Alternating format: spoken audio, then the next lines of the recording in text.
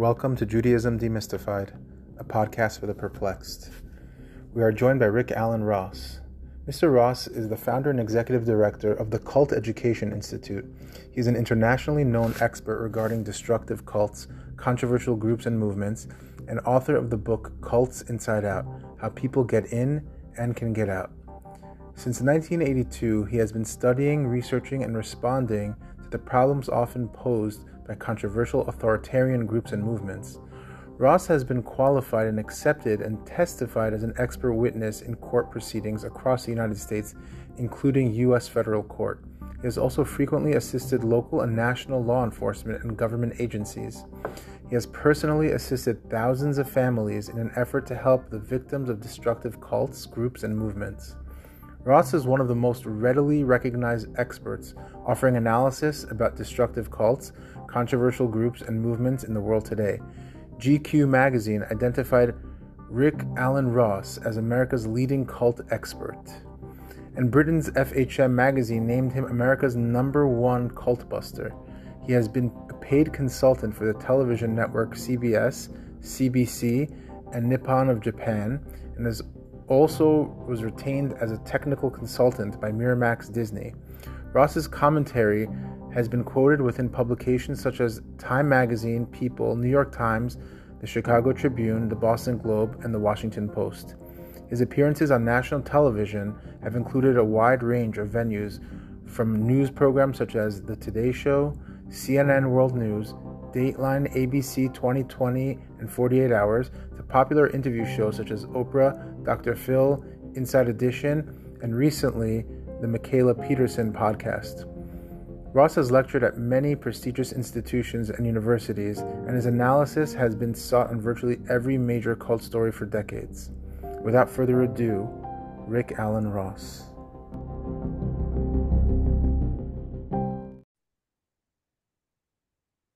Thank you for joining the Judaism Demystified podcast.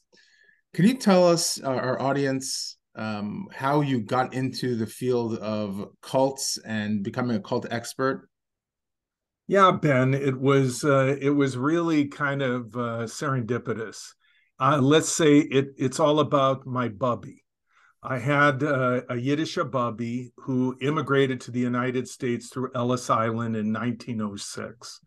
And she spoke Yiddish as a first language, and she used to make me kechel and call me Harikala, and I was very close to her. And she was my only grandparent, because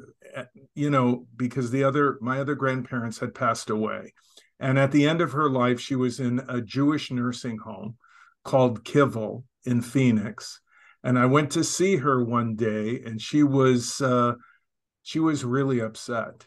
And I said to her, "Bubby, was machst du? What's happening?" And she looked at me and said that this woman had come up to her in the nursing home and had tried to convert her to fundamentalist Christianity, and in particular, Pentecostalism.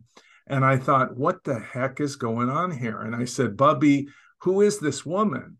And she said, "She works here." And this led me on my path. I think you could say I was just really pissed that anybody had bothered my bubby, because she was there to, just be cared for. And it was a Jewish nursing home, and I could not understand how this woman got in. I found out that a group called Jewish Voice Broadcast, which was kind of like Jews for Jesus, targeted the Kivel nursing home, had members of its group become paid staff at the nursing home. And this woman was a nurse's aide. And so I worked with the director of Kivel at that time, Meyer Kaplan, and we found out that 5 people that were on staff were working with the Jewish Voice Broadcast, and they were fired. And that began my my path. So I started with the Jewish Federation of Phoenix, working on committees to create guidelines and education about destructive cults and extremist groups. That led me to teach a course for the Bureau of Jewish Education, and then I worked for Jewish Family and Children's Service in Phoenix.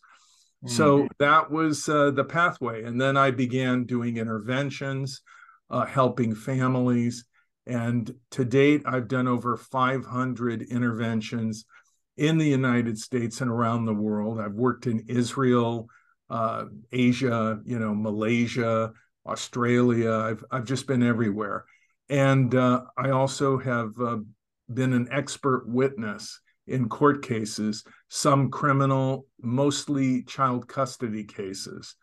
And so that's how it happened. And it just kind of took over. And what began as just trying to make the nursing home safe for my bubby became a life's work. And I've been doing this work for 40 years.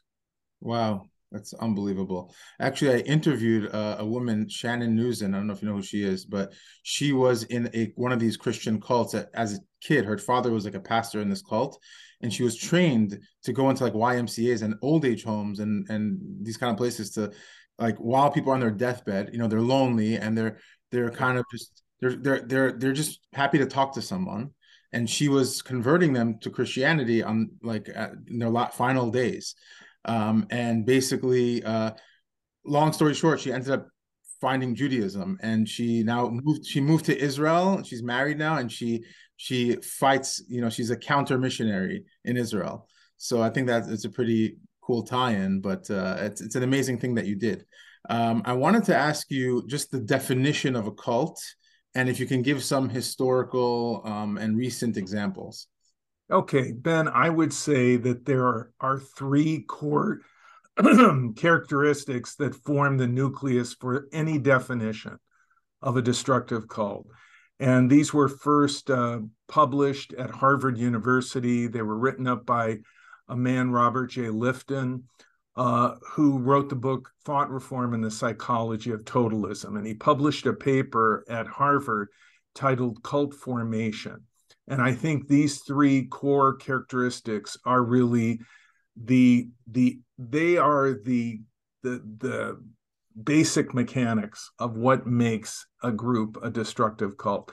Number one, that there is an absolute totalitarian leader who has no accountability, that is the defining element and driving force of the group, and who becomes an object of worship.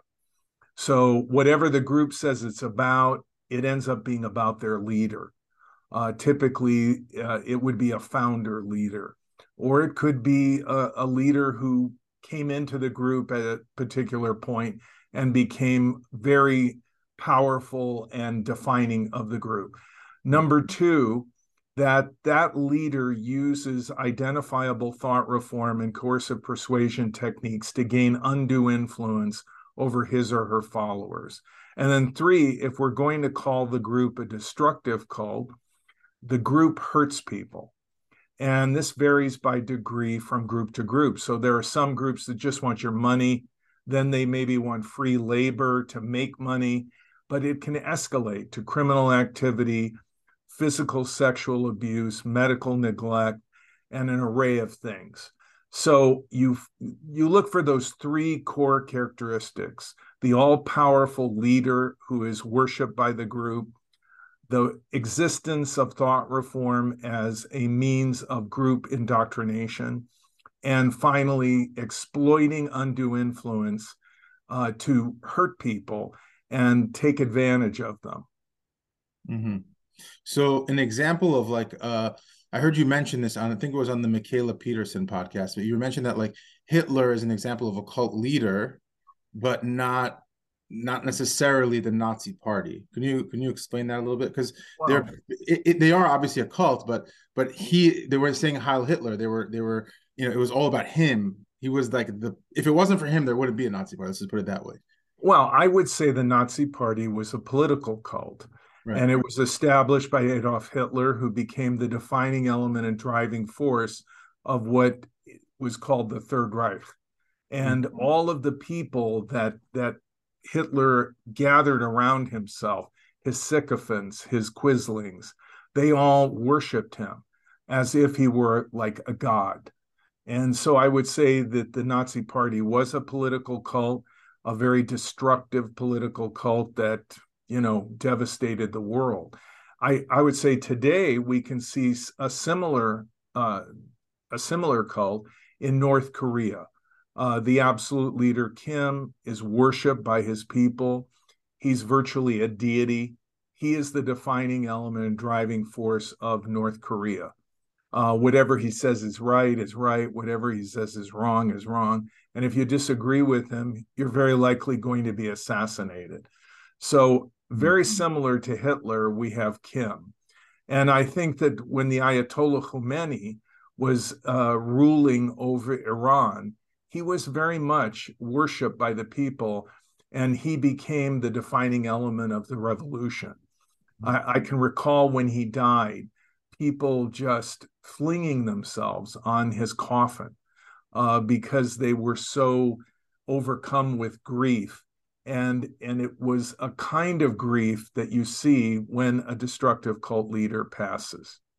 Yeah, actually, my community, I'm come from a Persian community in New York, and we very much resonate with what you just said. That's very much etched in our collective memory. So, what are the common like cult techniques that people should look out for, and what kind of people are generally susceptible to being pulled into a cult? Well, I think the person who is happy and content with their life is less likely to be vulnerable.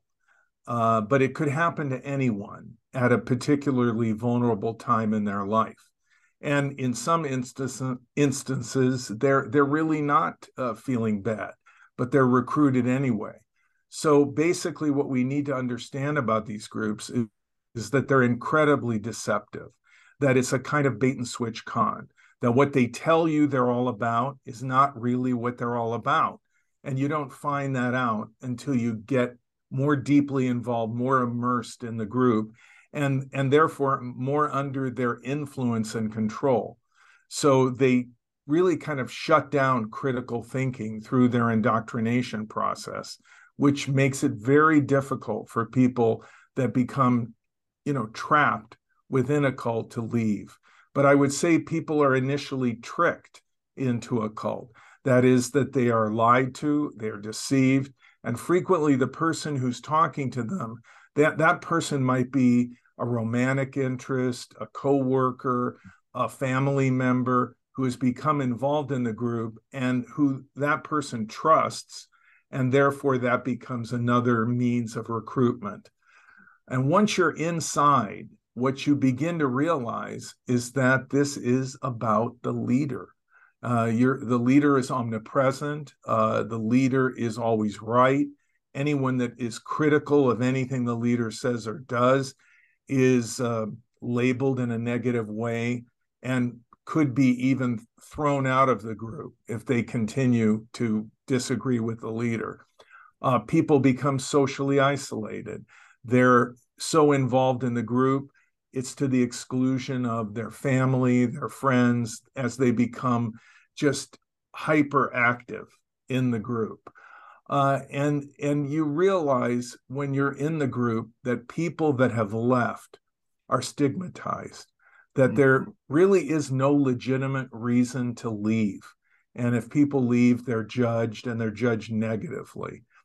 And so when you see a group that meets those criteria in the way that they're behaving around you and the dialogue you're having with these people as you enter, those are warning signs that you should pay close attention to. Yeah, that just brings to mind Scientology.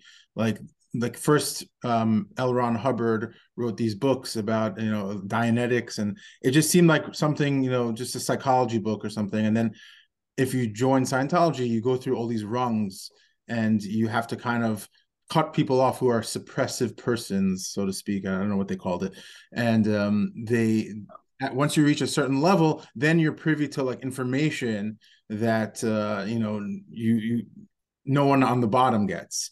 And you're so invested at that point that you're just willing to. I was listening to Leah Remini talk about it on the Rogan podcast, and she was saying how you're like, she was like, this is it, but you're so invested that you're like, it's so ridiculous, but there's got to be something to it. Maybe I don't understand it right now, And that's really like the danger of these cults, is because you're never really fully aware of what's happening.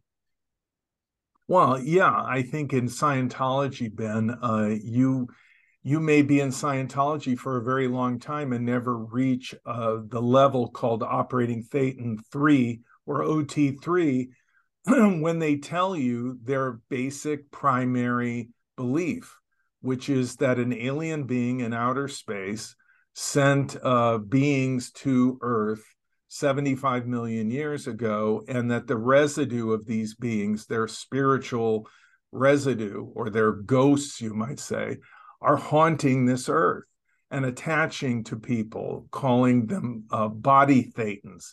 Scientology claims to have the only technology that can rid you of their influence. But you don't find this out until you reach OT3. And many people in Scientology never get there. It's very expensive to move up the ladder in Scientology. And unless you're really rich, you know, it may take you a while and cost you quite a bit of money. But people like Tom Cruise is an OT7 or 8. John Travolta, the same. Jenna Elfman, the same. And so they know this mythology that Hubbard created, which I don't think it's a coincidence that he was a sci-fi writer and that the primary story or mythology of Scientology is based on science fiction. And Hubbard, who, you know, kind of cast himself as a philosopher king, was really just a pulp fiction writer who never graduated college and who made many false claims about his biography. You know, they kind of lionized him in Scientology, exaggerating various aspects of his life, for example, his military record. So I think that Scientology is a good example because L. Ron Hubbard is Scientology. I mean, his writings, his beliefs, the system that he created, that's Scientology. It's all about Hubbard. I think the phenomenon that fascinates me the most is that you can actually show people that you're in a cult. You can prove it to them. You could say, here are all the qualities of, you're actually in a cult. You know, they're telling you not to think for yourself, and they're telling you to cut people off, and they'll still just like double down and triple down. They refuse to acknowledge it, or maybe they do acknowledge it, but they don't care. They're like, as long as it's not a destructive cult, then what's wrong with being in a cult? So for me, that's like extremely troublesome. Well, look, you have to understand from the mindset of the person who's in the group. If it's a Bible-based group, if it's a religious group, frequently the people that are involved feel that if they disagree with the leader, they are disagreeing with God. If they leave the group, they are leaving God. So it isn't that they're feeling like it's their ego or it's their own personal desire to be right. It's their fear that if they leave, they will have betrayed God. Or in the case of Scientology, that it will affect future lives because they believe in reincarnation. And of course, in a very real way, if you are a Scientologist and you leave, you can be designated as a suppressive person, an SP, and anyone that associates with an SP is what Scientology calls a PTS, potential trouble source. You don't want to be that. You don't want to have to be labeled in a negative way in Scientology, because then people will go through a kind of disconnection process where they cut you off. There was just an article that appeared recently about Tom Cruise. He probably hasn't physically seen his daughter in a number of years, simply because Katie Holmes, probably designated as an SP because she divorced him and left Scientology. Suri then would be a PTS. So Tom Cruise doesn't associate with his daughter, his only biological child, simply because of his beliefs in Scientology. That's what I think that's what it appears to be. Wow, that's crazy. So, does the cult need to be an organized group that like holds meetings, or can an individual fall into the trap of, let's say, something like via politics or conspiracy theories or social media influencers, and even something as unthreatening as like health coaches? Like, how do we know if they think something seem like kind of borderline, right? Well, first of all, as I said on Michaela's podcast, we let's just not label anything a cult that we don't like. So, for example, there are people on the right that say, well, the woke movement is a cult, or the Black Lives Black Lives Matters group is a cult. No, they're not. They don't have an absolute authoritarian leader that is the defining element and driving force of their groups, and they don't really practice thought reform. They have found these people all agree, and they have a strong sense of cohesiveness in their philosophy that they all agree and join together. Mm. Likewise, let's not label the Republican Party a cult and call Donald Trump a cult leader, because that isn't true. He was elected, then he was subject to the checks and balances of the United States government, the courts, the Congress, etc. We all saw that play out. And the people that support Trump support him because he is enunciating what they believe and what they have believed for probably their entire lives. So saying that they're somehow brainwashed and that Trump is using thought reform tactics to uh, have a support network of people that will vote for him and support him, I think that's ridiculous. And I think we should stay away from carelessly labeling groups as cults. But having said that, I mean, there are groups that most definitely fit that description.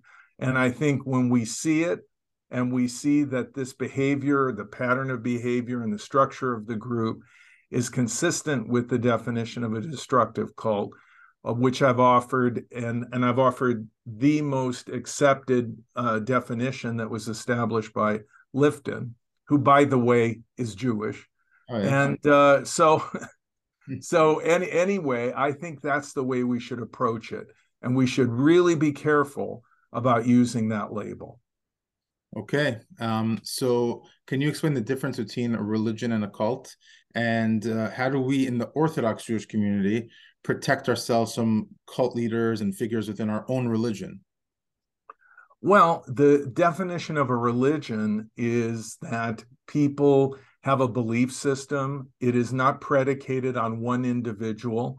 It is much broader and more pervasive than that. So we have Judaism, we have Christianity, we have Islam, Buddhism, Hinduism. Having said that, historically, there have always been splinter groups that have broken away from these mainstream religions and created personality-driven groups. And I think all religions are subject to these breakaway personality-driven cults. When we deal with religion, typically there is democratic governance, there is financial transparency, and there is frequently interreligious dialogue with other groups. The group doesn't see itself as exclusive in the sense that it is above and superior to all other groups. It doesn't harbor a we-they mentality, and instead, is more open than that. And most religions would acknowledge that if someone leaves, they are not necessarily damned or a terrible person. They may move from one branch of a religion to another, or from one religion to another, and not be seen in a very negative light. But typically, when you look at mainstream religion, what you see is accountability, transparency, participatory democratic governance in many groups. And so it's nothing like the totalitarian structure of a cult. Within Judaism, We have had our share of cults. I mean, there is one group that I've dealt with fairly extensively. It's called Lev Tahor, or the Pure Ones.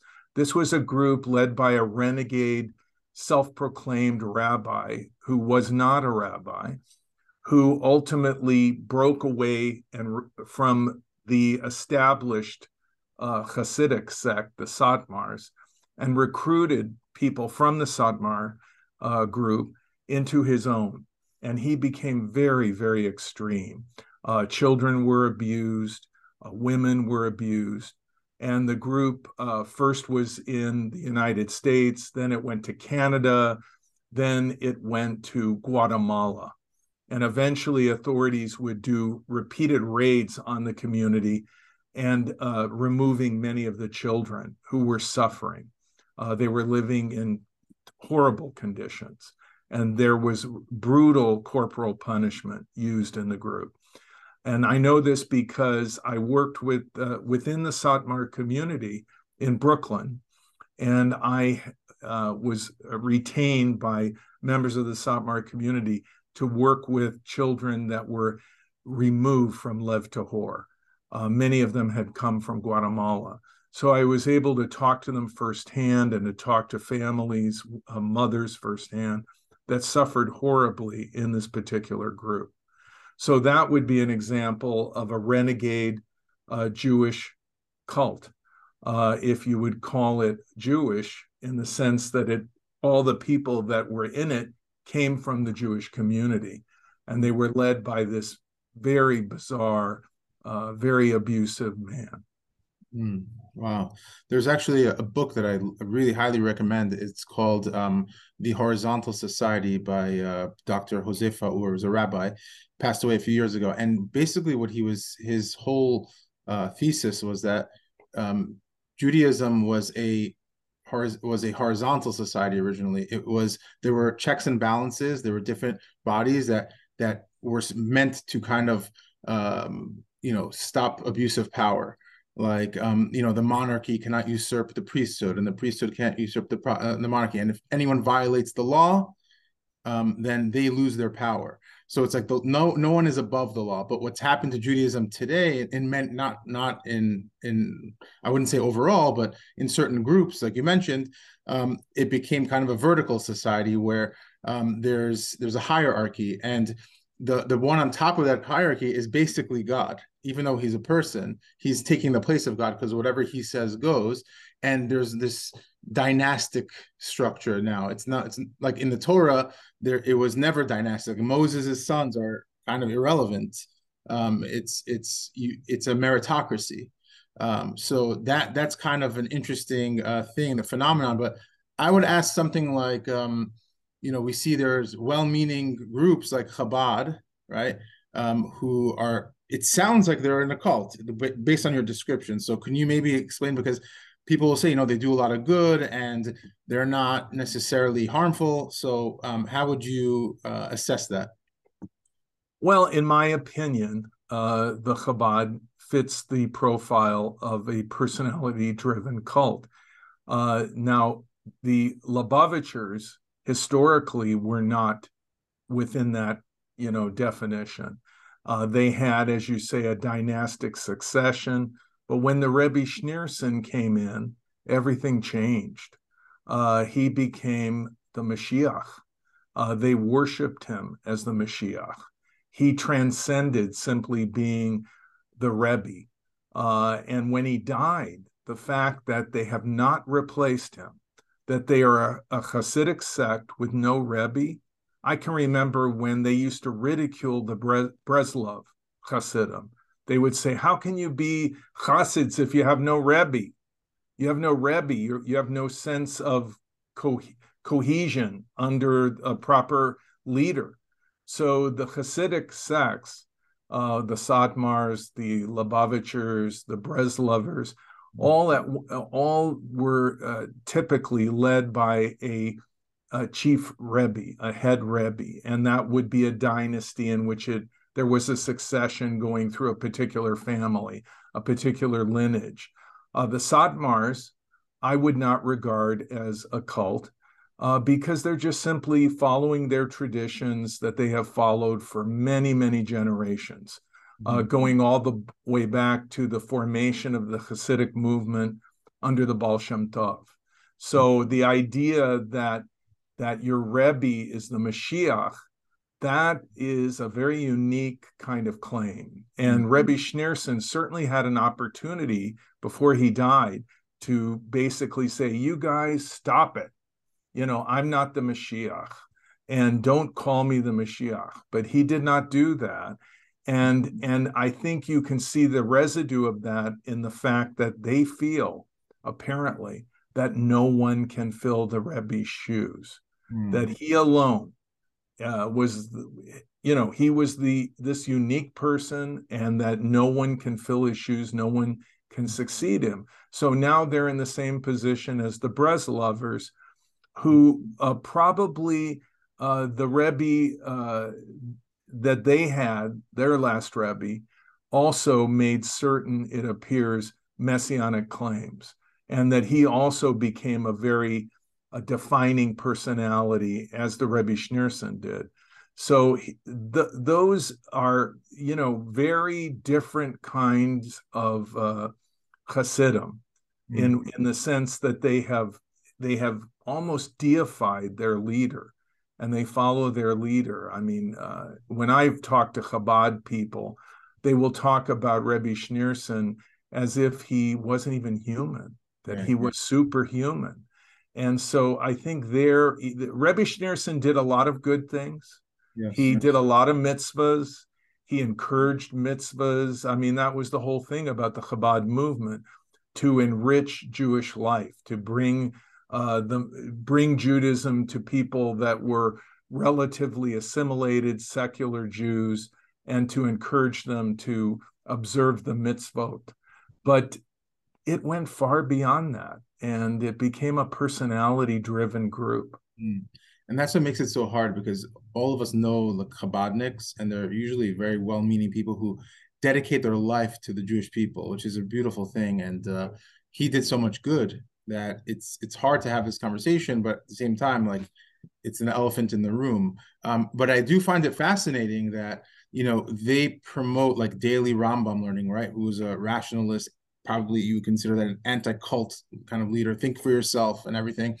And they're pretty rational in general. Like they're usually their Hasidic brand of study, the Tanya, is considered one of the most intellectually rigorous kind of books that you could study. And then you have, with, like, for example, Breslov, there's Chaye Moharan, and if I could, I would tell our listeners to go to Chaye Moharan 309 or 320, and you'll see some really crazy statements about you can't access God without the Rebbe, and only the Rebbe can connect you to God, and so on and so forth.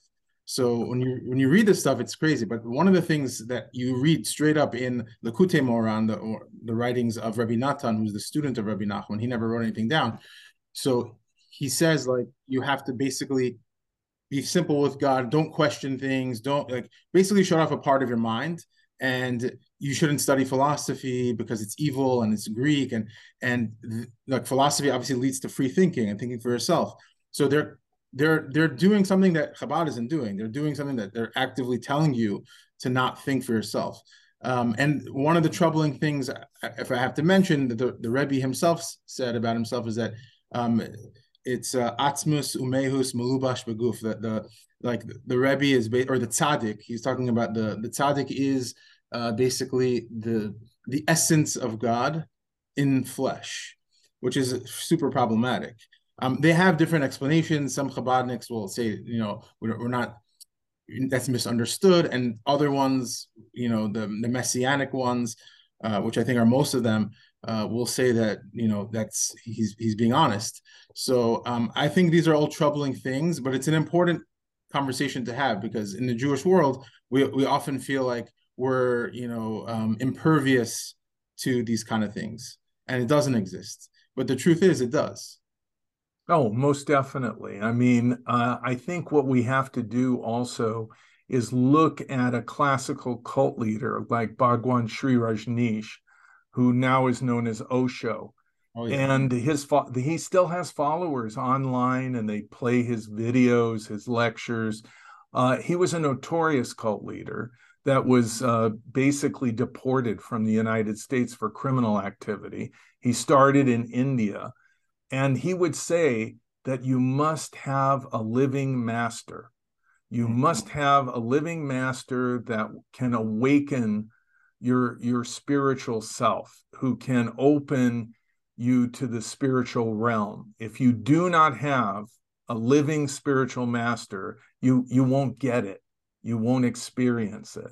And so there was this same insistence on the all-powerful personality of the guru, Bhagwan Sri Rajneesh. And I think that would be a parallel to what we're talking about with Rebbe Schneerson or Rebbe Nachum with the Breslovers. Is what we're talking about is this insistence that this personality is necessary for your salvation. When I talk to people that are in Bible-based groups that identify as Christian, their belief is that Jesus is necessary for salvation. But when you really talk to them, it's Jesus plus. And in the same sense, we're talking about these extreme Hasidic sects, it's God plus. God is not enough. You need the Rebbe. Or in the case of these Christian cults, Jesus is not enough. You need our leader. You need what our leader teaches to supplement what is in the New Testament. So whenever you're in a group and they start to tell you that your basic beliefs are not enough, and that somehow the leader of the group is necessary for you to reach God or to realize salvation, something is terribly wrong. And you need to step away. And you alluded to something that I think is an increasing phenomenon now, which is people are recruited online. There are cult leaders that are online. They indoctrinate people through their YouTube videos. They have Facebook groups. They have people following them on Twitter. There's even a cult called the TikTok cult that was that's led by an Asian supposed Christian leader in Los Angeles. So this is a new phenomenon. That is that people find groups online, join online, and even give money to people online through PayPal or whatever. And that's the latest phenomenon. And could a life coach or a health coach become a cult leader? Listen, cults come in all shapes and sizes with many masks. So it could be health, it could be multi-level marketing, it could be politics, it could be theosophy, it could be seminar series, self-help, stuff. It can manifest in many ways. So what you look for is not what the group believes, but how does this group behave? How is the leader regarded? What is the structure, the hierarchy of the group? Is it totalitarian? Are they using identifiable techniques of manipulation? Because as I often tell people, if it looks like a cult and it acts like a cult, maybe it's a cult, regardless of its trappings or how it tries to present itself, which is often very deceptive. So, what would you say about Andrew Tate? He's very popular right now. It's kind of borderline, right? I think I want to know more. Right. I mean, I want to know more. He is currently accused of crimes. It could be that he's guilty. It could be that he's very much like Lawrence Ray, a cult leader who's now, in prison pretty much for the rest of his life in New York, who recruited students at Sarah Lawrence College. There's a documentary about him. But we don't know. I mean, we don't know if Andrew Tate is guilty or if he's innocent. So we're going to have to wait and go through the process of his trial and hearing more from the people that claim to be victims. And for our listeners, I want them to check out on, I don't know if it's still on Netflix, but you referenced Osho, the Bhagwan, which was the documentary was called Wild Wild Country. And that was a really interesting documentary. And the leader, I thought the leader was Ma'anan Sheila. She wasn't, but no, but she went to prison. Bhagwan, the leader, threw her under the bus. yeah. I mean, she had been his devoted follower for so many years, and she was his PR person. I mean, she would meet with the media, say whatever in defense of Bhagwan, and she would end up going to prison because of her involvement with Bhagwan. But Bhagwan ended up, running. He left the U.S. He ended up back in India, where he died from heart failure. And now he's being mythologized and looked upon reverently as this great guru, when in reality he was a sociopath and the most abusive kind of person. And in fact, there's a documentary, you can find it online, where Ma Sheila talks to Bhagwan through her interview, and the reporter from Australia puts a screen up so that Bhagwan can face her, through this, interview that was done. And Bhagwan is very condemning of her, and she says basically that he was a con man, that he was a fraud, that he knew what he was doing. I mean, this was a guy who had 90 Rolls Royces in the United States that his members gave him. He leached hundreds of millions of dollars from probably more than 30,000 devotees. So when you're looking at Bhagwan Sri Rajneesh, of course he would say, I am totally innocent, I am being persecuted. Frequently cult leaders will say that. Any kind of scrutiny, any kind of trying to hold them accountable, and they'll say, well, you're persecuting me. You're coming after me. And Bhagwan would frequently say, you're coming after me because I represent a different religion than the majority of people in the US, or you're coming after me because I'm an Indian. In reality, it was all about building permits, zoning, and ultimately he launched a bioterrorism attack against people in Oregon, where he was. He wanted to take over local government. And during an election cycle, he had his followers spread salmonella on salad bars in multiple restaurants, sickening hundreds of people. And that was the beginning of the end for him. But basically, whenever anyone would say, well, Bhagwan, you're doing things that are against the law, he would say, no, you're persecuting me. So when a group refuses to discuss what they're doing and they immediately try to shift it on you rather than explain, well, this is what we're doing and this is why we're doing it, and we're sorry if we violated local laws. When they say they're being persecuted, that's a typical reaction often of a destructive cult. Yeah, that actually reminds me of there's a Rabbi Eliezer Berland who was a Breslov leader who was accused of raping a bunch of women or acting inappropriately or whatever it is, and he was running around the world kind of avoiding getting arrested. He finally got arrested, but one of the claims that he made, and like they said, like, okay, you were caught in the act of sin, but how do we, how do they actually have him face the music? And for their perspective, all he has to do is say, I'm in, this is a Kabbalistic term, I'm in Olam HaAtzilut. I'm in an upper world, basically, that where there's no distinction between good and evil. So what you perceive as evil is actually because you are living in a state of evil, because you yourself are impure. It's an amazing manipulation that's used on people that, yeah, it's kind of crazy. But again, I don't think it's so widespread. I think it's just a few minor groups, but it's still something to pay attention to. One thing I wanted to tie it into is that the Torah is very anti-cult, because if you see when Moses dies, we are not told about his location of his burial place, because many of the commentators, including Gersonides, says that it would be turned into a shrine for worship. And there's all of these checks and balances. There's the priesthood of Israel was different than the priesthood of the pagan world, because the pagan world, you would have to go to a priest to kind of tell you your fortunes, or kind of conjure up the spirits of the dead in every pagan religion. Where in Judaism, the dead is forbidden to the priest. He's not allowed to go near the dead. He becomes ritually impure. And it's a polemic against that abuse of power, because that's what really happens when you go to someone for help. When you're in your most vulnerable state, he's going to tell you, oh, I see the spirit of your grandfather or whatever telling you to do this and that.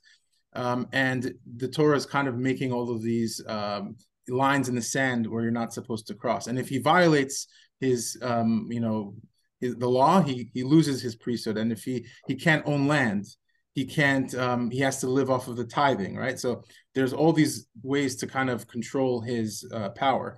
And you see this throughout the Torah, where you have, for example, you're not allowed to go to sorcerers or necromancers. These were very common in the ancient world. And the reason is because they are the ways we can get abused. They're the ways we can get taken advantage of. And that's, I find, to be very comforting as a Jew, knowing that the true faith is about thinking for yourself, questioning things. We're constantly teaching our children on Passover, right, which is coming up. We have the 4 questions, and we teach our children to challenge, and questioning has always been part of Jewish tradition. And I think that it's something that we should be very proud of. Well, I think in the Torah also what we realize is that David made mistakes. Yes, Solomon made mistakes, and Moses made mistakes. Mm-hmm. And so we see our leaders as fallible, as human, and not supernatural. Absolutely. And that's part of being a Jew, is realizing, everybody makes mistakes, even the greatest people in Jewish history. Right. And what we see in the Torah also is that they learn from their mistakes, mm-hmm. and they try to be better people, yes. But that they don't feel that they're above the law. They feel that they're subject to the same rules and guidelines as everyone else. And so growing up as a Jew, that's something you feel. You feel that, I am responsible. I have been chosen for responsibility. And I am not above the commandments, and any leader that I may have is not above the commandments of God. And so I think that's something that's very important. And I think Israel has had its share of cult problems. The Israeli government sent a delegation here some years ago to formulate their policy papers on cults, and they invited many people from the Jewish community in New York and around the country to help them develop those guidelines, and I was one of them. And they did this in response to the fact that they do have a cult problem in Israel, and that it's come out in the press on numerous occasions. A particular leader who has abused children, who has abused women, and that leader is taken to court and punished. And it's shocking when you read the reporting that's done about some of these groups, how long they went on, whether it was in Tel Aviv or Jerusalem or wherever it was. How long did this group go on where people were being hurt before the leader was held accountable? And of course, all the leaders will say, I'm being persecuted, they're singling me out, and so on and so on. But I've worked in Israel and seen firsthand that these groups do exist there. And I think we should recognize that this is a phenomenon that is occurring not only throughout the United States, but around the world. Absolutely. So before we go, I just have 2 questions, short questions. How can someone know that they're in a cult? And if they are, how would they escape, considering all the, that their safety may be compromised if they leave or expose the cult? Ben, it's all about education. The more you read about cults, the more you can realize whether or not the group you're in fits that, profile. That's why I wrote the book Cults Inside Out, which is a compendium of information, historical, warning signs, how do cults manipulate people. And I think the way that people usually leave is they basically see something that is inconsistent with what the group has said it believes. So the leader is hypocritical. They see the leader behaving in a way that is completely the opposite of what the group has been taught to believe is the proper behavior. The leader could be involved in sexual relationships with other members of the group. The leader is taking advantage of people financially. The leader is very brutal in punishing people. And people in the group are shocked. Someone is shocked. And that is the beginning of them opening their mind to the possibility that something is terribly wrong. And then as you read and you educate yourself, you can see whether or not the group that you're involved in actually is a destructive cult and whether they are using thought reform techniques. And then the key to recovery and moving into mainstream life again, even for people that have been in a group for a very long time, is again education. Educating yourself about how these groups operate, learning how other people that have left similar groups went on with their lives, how they recovered, what were the tools that they found useful. And so I think that there is a way out because many people do leave cults every day. But the thing about it, Ben, is what have they lost? What have they sacrificed because of their involvement in a particular group? They may have cut off family for years, and they may have burned a lot of bridges. They may have left college, suffered financial setbacks, employment situations, where they really, it's very difficult for them to get back into the mainstream. But I think it can be done, and it is being done by many, many people every day. And I would encourage anyone that has left a group that has been called a cult to really read the literature about cults so that they understand and contextualize their experience. And in my book, Cults Inside Out, I included so many comments from former cult members, from victims, so that people can hear their voices and understand I am not alone. I think that's a very important piece of recovery, is recognizing how many people have gone through this experience and that you are not alone.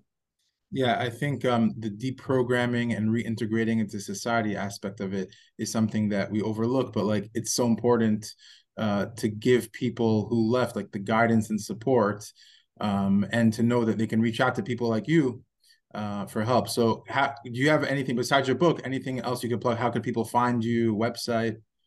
Well, the Cult Education Institute is a nonprofit educational 501c3, and they can find that huge database, which was first launched in 1996 at culteducation.com. Or people can follow me on Twitter, Rick Alan Ross, or they can go to the Facebook page, Cult Education Institute. And there also is a YouTube channel where you can watch educational videos and understand all of the intricacies and dynamics of destructive cults. So I would encourage people to go to culteducation.com, and that would be the beginning of reaching all of those different sites and all of that educational information. This was amazing, very informative, and I really thank you for taking the time. So hope to do this maybe again one day. Well, thank you, Ben. It's been great. Thank you. Take care.